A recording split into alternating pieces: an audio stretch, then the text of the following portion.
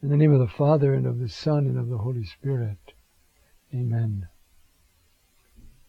Heavenly King, Consoler, Spirit of truth, you who are everywhere present and fill all things, treasury of all that is good, Master of life, come, dwell within us, cleanse us from all stain, and save our souls, O good one. Mary, cause of our joy, pray for us. Amen. Now we're going to look at chapter 4 in John's Gospel. It's going to be all about the Samaritan woman. As soon as I say that, everybody has in their mind an image of this woman and Jesus meeting at the well and talking. And if you remember, so some transitional remarks, then the account of the meeting, then they talk about water, then some real Samaritan themes, alluded to perhaps. Go call your husband, I don't have one. And all of a sudden, the discussion is about, sir, I see you are a prophet. And then about where to worship. And the disciples come back. The woman, Samaritan woman, shunned by her neighbors probably, that's why she's there in the middle of the day in the heat to draw water. Now, she's the evangelist of her town. And then the sequel to her testimony, the whole town believes. And the wonderful thing about it is, these Samaritans take in the Jew. When I try to describe the enmity between them, the bad feeling, it may help. It's just a small point, but it's an important one. So, the text begins, when Jesus knew that the Pharisees had heard, quote, Jesus is making disciples and baptizing more than John, though Jesus himself was not baptizing, rather his disciples, Jesus left Judea and went off again to Galilee. He had to pass through Samaria. Those first 4 verses set the scene. Jesus knows now that the Pharisees have heard about his activity. Previously, he had been baptizing. We read that in chapter 3. Now it says he isn't. He may have just assisted so as not to cause more competition between what his disciples and he are doing and what the Baptist is doing, or the enmity of the Pharisees. In any event, he stopped. When he heard of all this, you see, he left Judea, that's in the south, and went off into Galilee. Now the text says he had to pass through Judea. The had to there, edi, means God's will, the Father's plan. It isn't a had to. Here's Jerusalem, here's Samaria, here's the Jordan River, and here's the Mediterranean coast. Geographically, Jesus had 3 routes he could have gone, either up the Jordan Valley, up the coast, or right up the middle of the country, which would be through Samaria. And that's the one he picked. So the had to is like the Father told him, go this way. Maybe he already knew why. So he went.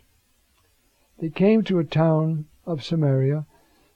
I should perhaps say some words about Samaritans. Tiglath-Pileser in the north, came to the north, conquered the part that talked about in Isaiah 9, the land of Zebulun and Naphtali. Later on, the Assyrians came and conquered all of the northern kingdom, transported all of them out. This was their occupation policy was to move all the conquered, or the leaders of the conquered people out, and strangers in. Those strangers knew they were not liked, and therefore they had to be loyal to Assyria to survive. That meant administration was pretty easy. And that's how the Samaritans got there. They were a mixed lot. It's a very interesting text. If I can find it quickly, in the book of Kings, where it says, I'm not going to find it quickly for you, so I'll let it go. Where it tells us, the book of Kings, they came, then some of the Jews came back, and so there was this mixture of the pagans and the Jews, and they were all pretty mixed up. And of course, despised by the Jews, who said we're the pure race, whether they were or not, they thought they were. And so there was bad blood between them. Huh? That's why that story, when our Lord talks about the priest and the Levite, who leave this wounded, dying man on the side of the road, and a Samaritan comes by. Now he's going from Jerusalem to Jericho, so he's no Samaritan. That means Jerusalem here, Jericho in the valley, and Samaria is up here. So he's no Samaritan. And a Samaritan comes by and takes care of him. So then, because he's answering, by this parable, he's answering the question of the theologian, well, just who is my neighbor? You love the Lord your God, blah, blah, blah, and your neighbor as yourself. And so then Jesus says, well, now, not who was the man's neighbor, but who was neighbor to the Samaritan. Turns the whole question around. To the wounded man. And the answer is the Samaritan. The man couldn't say that. He says the one who took care of him. But he could. Jesus said, go and do likewise. The question isn't who's a neighbor to me, but to whom am I neighbor? And the answer is everybody. And so he had to pass through Samaria. Okay. He came to this town of Samaria called Sychar, which is about a mile north, a little bit less, of this famous well of Jacob, which is still there. The water of it is delicious. Hard to get to now because of all the Muslims live in that part, and it's hard to, there's tension, as you know, it's hard to get through that way now. Near the field that Jacob gave to Joseph his son, that's referred to in the book of Genesis, this buying of the land and giving it to his son, Genesis 48. There was at that place this well of Jacob. So Jesus, tired from the journey, was seated as he was at the well. Now just think. Don't you, all you biblical scholars, know how many times is there a wedding proposed, a marriage proposed, at a well? Moses sat down. He helped when the Egyptians tried to stop the women, the sons of the daughters of Jethro. He drove them away, helped them water their flocks, and they went home. And Jethro says, what did you leave him there for? I mean, hospitality. Brought him home. Ultimately, he married one of Jethro's daughters. Then, the servant of Abraham. He's at a well up in the north. And he says, Lord, the young woman who comes out, and I ask her for a drink of water for me, and she says, I'll water you and all your camels. Well, these camels drink a lot of water. I mean, to lower that bucket down, pull it up, well, that's going to be an hour's work.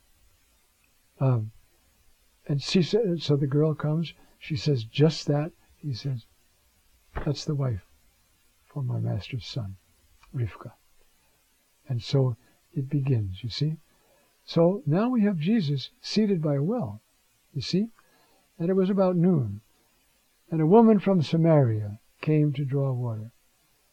So everybody who knows the biblical tradition is saying, I wonder what this is going to develop into. You see, Jesus said to her, give me to drink.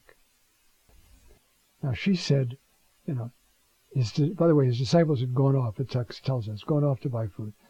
The Samaritan woman said to him, how is it that you, a Jew, Judeos, a Jewish man, ask from me a drink, a Samaritan woman? And then John explains the second part. For Jews do not associate with Samaritans. They don't share food, don't share drink, they don't share plates, they don't. But it's deeper than that. This is the Middle East. It's the middle of the day. There's nobody around. And you, a man, start a conversation with me? That's never done. That's never done. And we live in cities. Hello, where's 4th Street? You know, not over there.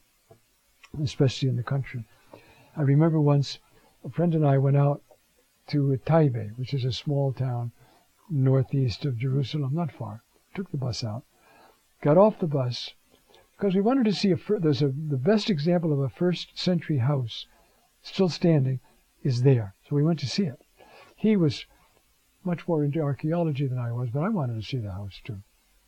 So we got off the bus. The bus made a circle around the piazza, sort of, and it was going to come over here and pick up passengers.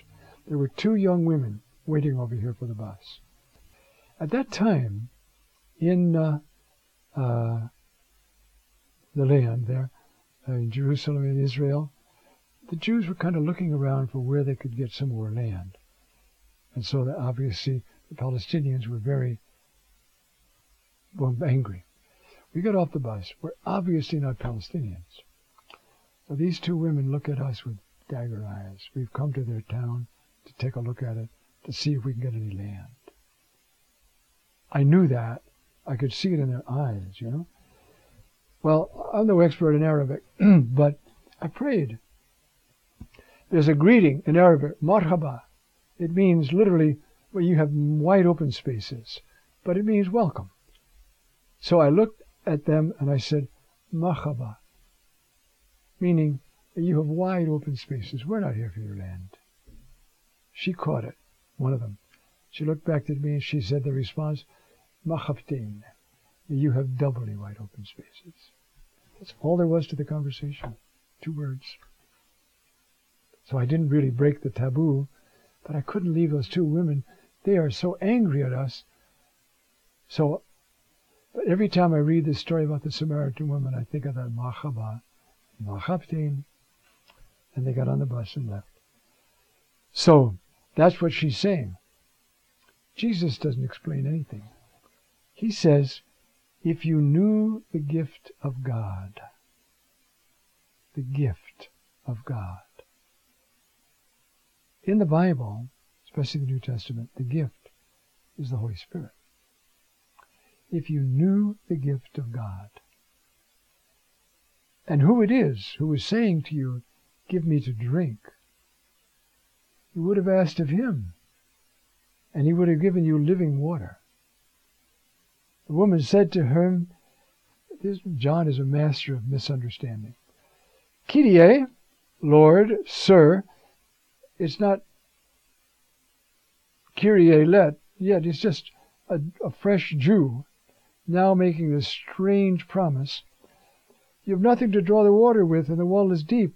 Where will you get this living water? Well, Mayim Chayim means water that moves. In a hot country, you're always a little bit suspicious of water that's just sort of there. Got bugs in it, you know what it's got. If it's moving, it's fresh, it's alive, it's drinkable, it's good water.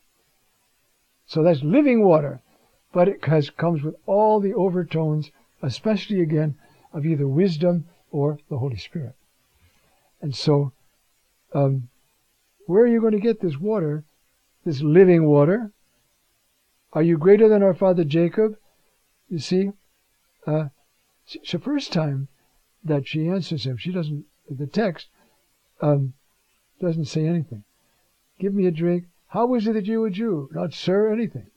All of a sudden now, Kyrie, you see, she's interested. Are you greater than our father Jacob, who gave us his well, and he drank from it, and his sons and his cattle? Now notice how this conversation develops. And we'll pick that up right after the break.